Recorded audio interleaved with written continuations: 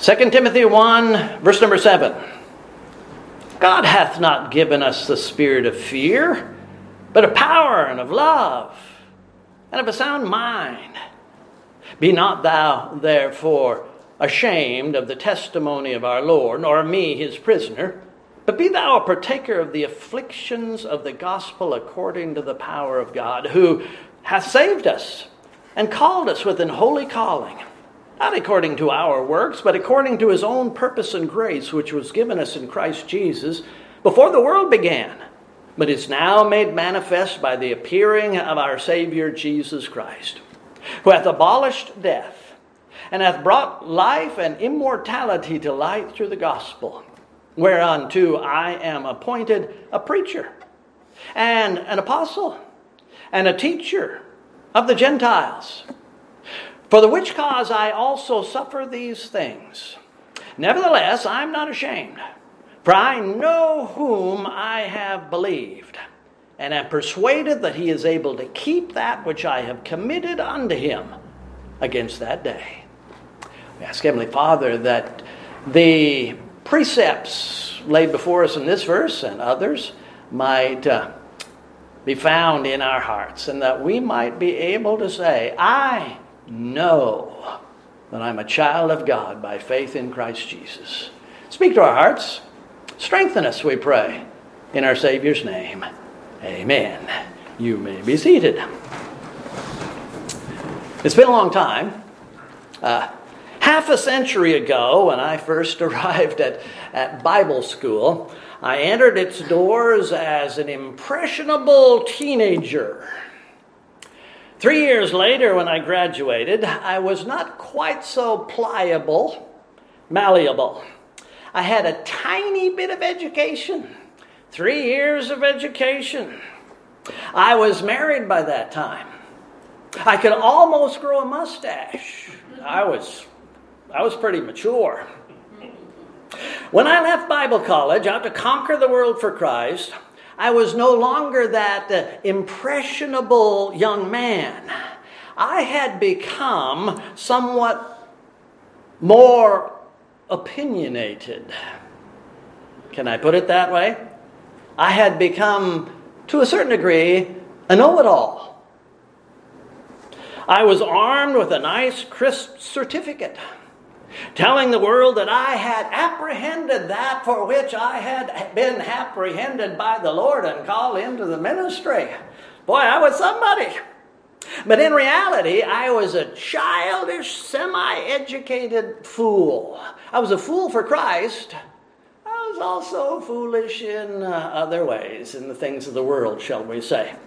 Over the last few weeks, I have shared with several people, and I have heard my own words echoed back to me, that there are doctrines and opinions about which I used to be dogmatic, but now in my dotage, I'm not as authoritative as I used to be. I haven't cast them aside. Most of those things I still believe to be true, but I found that my former proof texts were not as, or are not as bulletproof and foolproof as I thought they were originally. I hope that I haven't just gotten soft. I hope that I am simply more gracious toward others that don't necessarily agree with me. We'll see. With those conversations in mind, I was reading recently a sermon from Romans chapter 8, where the preacher pointed to verse number 28. We know that all things work together for good to them that love God, to them that are the called according to his purpose. The preacher pointed to the words, and we know, saying there are a lot of things that we don't know for sure. But there are some things we should be absolutely, positively sure about. That led me to surveying my Bible, looking for the words, we know, and I know. And I was thinking I would find a bunch of these words, and they would take us to all kinds of doctrines. Boy, I was in for and education. I discovered several things, including that there is a difference between we know and I know. For example, there's much more punch, much more importance in the words we know when we find them in the Word of God. We know. I found that I know is more common in the Bible. 56 times in the New Testament, 135 times in the entire Bible. We know is used 40 times in the New Testament and only 48 times, another 8 times in the Old Testament. I found it interesting also that almost a quarter of the time we find we know in the New Testament, it comes from the Apostle John. Almost all of them in 1 John. In their entirety, all those verses put those words, I know and we know, into a variety of contexts, most of which have nothing to do with the message tonight. For example, the unbelieving Jews said of Jesus, we know whence this man is, but when Christ cometh, no man knoweth whence he is. Their knowledge, we know, was faulty. They didn't know. They just thought they knew. They were not speaking under the direction of the Holy Spirit. Those words were inspired by the Holy Spirit to be put in the Word of God, but those words didn't come from the Holy Spirit when they spoke them. And to Jesus' face, they said, we know thou hast a devil. Which, of course, was not true. Something else that I learned was that most of the we know statements in the Bible refer to salvation, not to other doctrines. Most of them. Just a couple of exceptions. Have you preached a message like this before? You're shaking your head and nodding and whatnot. I was thinking maybe I worked on this all by myself, but I was just wondering. There may be a lot of spiritual and eternal things of which we cannot be sure. But salvation is not one of them. Of this we can be sure. Of this we need to be sure. So my study at that point got a little disappointing, but because it wasn't going on into other things. But I decided I'd push on in this direction anyway. Admittedly, I am cherry-picking references for you this evening, but I would like to point you to things about which we should have no doubt whatsoever. We know these things to be sure. We should know them because under the inspiration of the Holy Spirit, the apostles gave them to us and said, we know, you should know. Not only should we know them, but knowing them, we should live in the light of these things that we know. When I began my preparation for this lesson, I didn't intend to be a gospel message, but the Lord did. So you get an extra dose. I would have preferred to conclude the lesson with 2 Timothy chapter 1 and verse number 12. But it really is the natural place to start. I know whom I have believed. And I am persuaded, utterly and completely persuaded, that he is able to keep that which I have committed unto him against that day. This is the only scripture that I'll share with you this evening that begins singularly. Paul said, I know these things. All the rest of them that I'll give to you are we know. Under the circumstances, what he knew about his salvation, all of God's children should know about their salvation. How unspeakably sad it is that so many professing believers are not sure that the Savior is able to keep them saved until the end of time. That somehow they're not sure that the Lord is capable of maintaining salvation or maintaining their souls against that future day of glorification and or judgment. I know that my faith is in Christ. And I am convinced that he has given to me eternal life. I know that no man, no devil, no sin, no circumstance can pluck me out of my Savior's hand. That none of these can pluck me out of my Father's hand.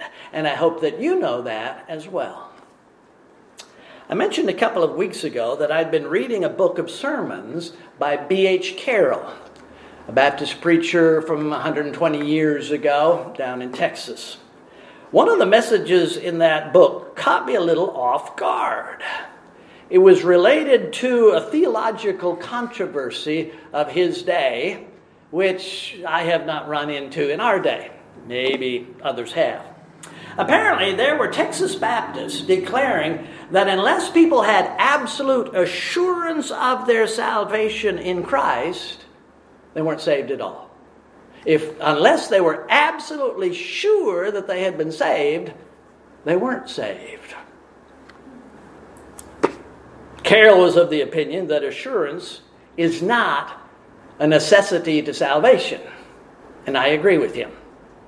Certainly none of us can judge the quality or the depth of another person's faith in Christ, but I have found many weak believers, simply babes spiritually, who just should have believed and should have accepted the basics of Christianity, and they just weren't there. And yet, they trusted Christ as Savior with full repentance. I'm going to have to assume that even though they weren't confident, they were saved. The Christ in whom Paul had confidence is the God and Savior who could guarantee his redemption. I think we can take this verse, 2 Timothy 1:12, and use it as an evangelistic tool for those who are trusting in their works to get them to heaven. There are many who lack assurance, who cannot say what Paul said because they were trusting in themselves rather than in the Lord. Trusting in the Lord is what's a good illustration? Just a perfect foundation on which to build. It's infallible. He is infallible. So Paul's faith was in the person of the Lord Jesus Christ. Not in the service that he was performing for Christ, not in his sufferings, not in his personal sacrifices. His confidence was in God through the Lord Jesus. And that guaranteed his redemption. Related to that verse is 1 Corinthians 8:4. You might please turn to 1 Corinthians 8:4. I'll take you to a few scriptures. Help you to stay awake for a little while. 1 Corinthians 8:4.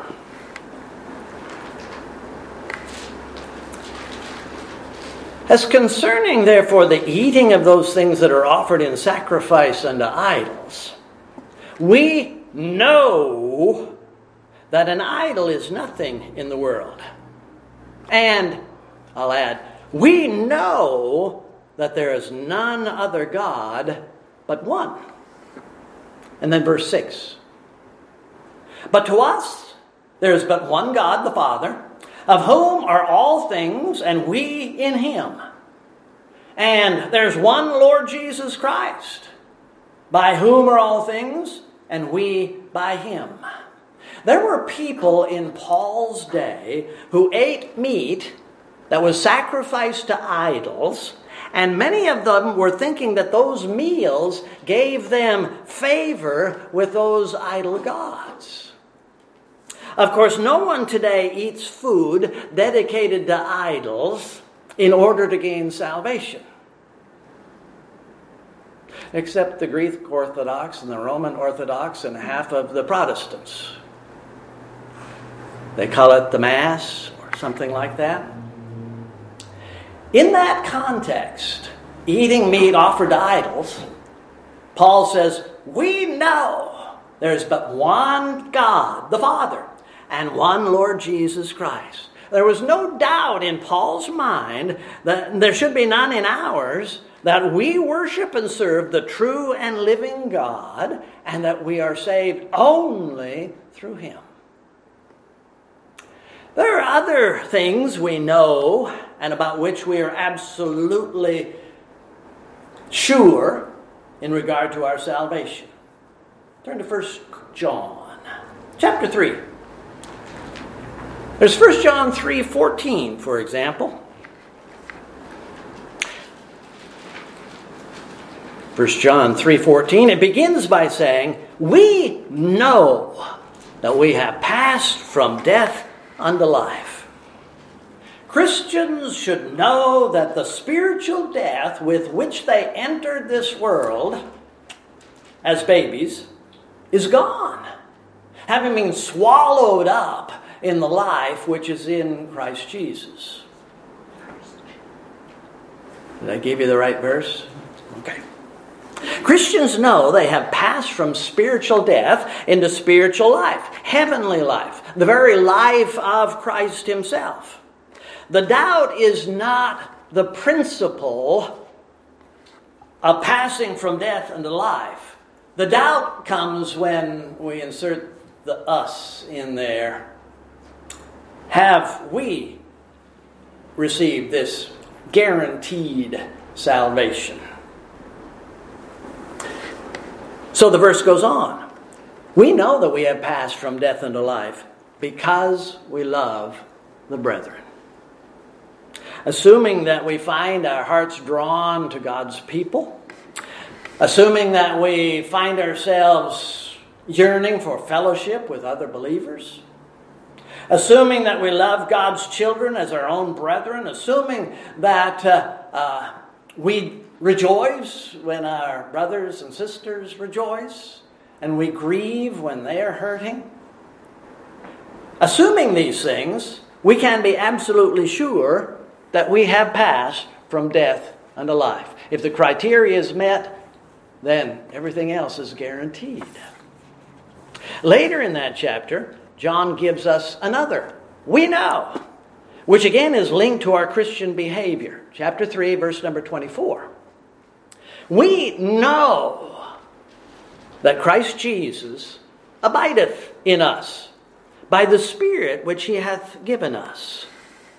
A New Testament Christian is not someone who simply nods in agreement to a certain number of Christian doctrines. This makes him a Christian.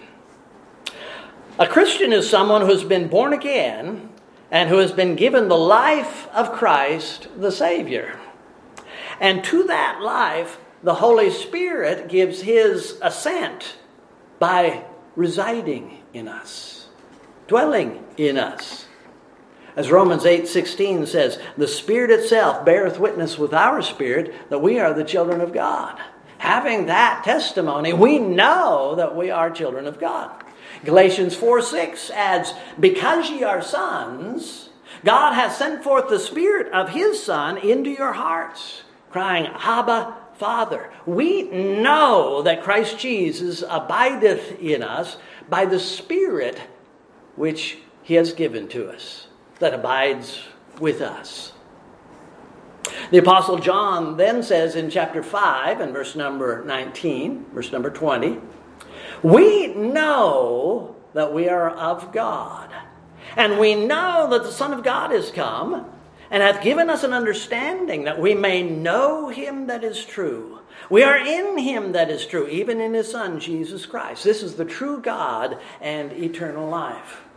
Christians know why the Son of God became incarnate. He came to give his life a ransom for many. And those children of God know and are sure that Christ gave his life a ransom for them. They're sure of it. Christians are people who should know that Christ dwells in them through the Holy Spirit. 1 John chapter 3, verse number 14. We know that 3:24. We know that Christ Jesus abideth in us by the Spirit which he hath given us. But this verse begins with the words, he that keepeth his commandments dwelleth in him, and he in him. And hereby we know he abideth in us. Of course, keeping the commandments gets into a huge subject. But you're here this evening. I'm going to assume that you are because the Lord wants you here. You're obedient. Assembling with the saints is part of the will of the Lord. It's certainly not everything, but it's something, and we don't have time to pursue that any farther.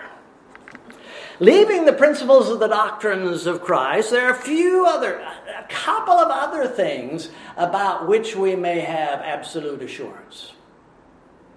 There's the knowledge of guaranteed communication with heaven. 1 John 5:14. I did say 14 earlier. And 15. And this is the confidence that we have in the Son of God. That if we ask anything according to His will, He heareth us. And if we know that He hear us, whatsoever we ask, we know that we have the petitions that we desired of Him. We very often do not know what God's will is. So we pray, sharing our hopes and our desires with the Lord. And that's fine, so long as we're willing to sacrifice our desires for His glory and His will. Thy will be done. We may not know God's will, but we do know that His will be done. We're sure of it. He's the sovereign God. And we are sure that whatever it is the Lord does will be good, because He is good and holy, righteous. So armed with this knowledge, we're encouraged to pray, to plead, to beseech the omnipotent God to manifest His glory in our little lives in this relatively little world.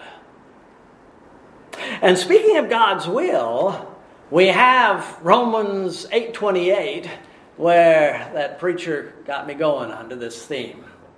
And we know that all things work together for good to them that love God, to them who are the called according to His purpose. And then related to this, we have 2 Corinthians 5:1. We know that if our earthly house of this tabernacle were dissolved, we have a building of God, an house not made with hands, eternal in the heavens. And of course, these things take us back to the salvation we have in Christ. We have been saved completely, from stem to stern, from beginning to the non-ending end of things. Philippians 1:6, being confident of this very thing, that He which hath begun a good work in you will perform it until the day of Jesus Christ. Being confident of something means that we know that it's true. I realize I'm not being very thorough this evening, but it's partially intentional. I'll conclude with just a couple of questions. From where does this assured knowledge come? It doesn't come from our sanctified meditations on the things of God. It doesn't come from our whimsical surmising. Does it come from human philosophy? Does it come from our eloquent pastor? No, none of these things. This knowledge about things eternal can only come from one sure source of information. It has to come from the Word of God. If it's not found in the Word of God, then we can't be sure of it. There are a great many things, especially spiritual things, which we can only know through revelation, through God's Word. We can only know them because the Bible tells us so. Holy men of God spake as they were moved by the Holy Ghost. And through those men, all Scripture is given by inspiration of God and is therefore profitable for doctrine, for proof, for correction. Is profitable in the sense that we can be sure of it. The inspired Word of God is profitable in dispensing certain absolute sureties. But isn't it true there are millions of homes that have Bibles, and yet the residents of those homes have no confidence in anything? They don't possess the knowledge that these apostles are trying to share with us, these biblical preachers. How is this knowledge and God's revelation grasped? How does it become a part of our confidence? Faith, one of God's great gifts, is the means by which we know our salvation. Faith is the means by which we know Christ is the Savior and our Savior. It's by faith we're sure and we know that all things work together for good. Let us praise the Lord for His saving grace. Praise the Lord for His gift of the Word. Let us thank the Lord for the gift of faith. And how important it is that we can say, I know that I've trusted Christ and believe that He can keep my soul through all the afflictions of this world.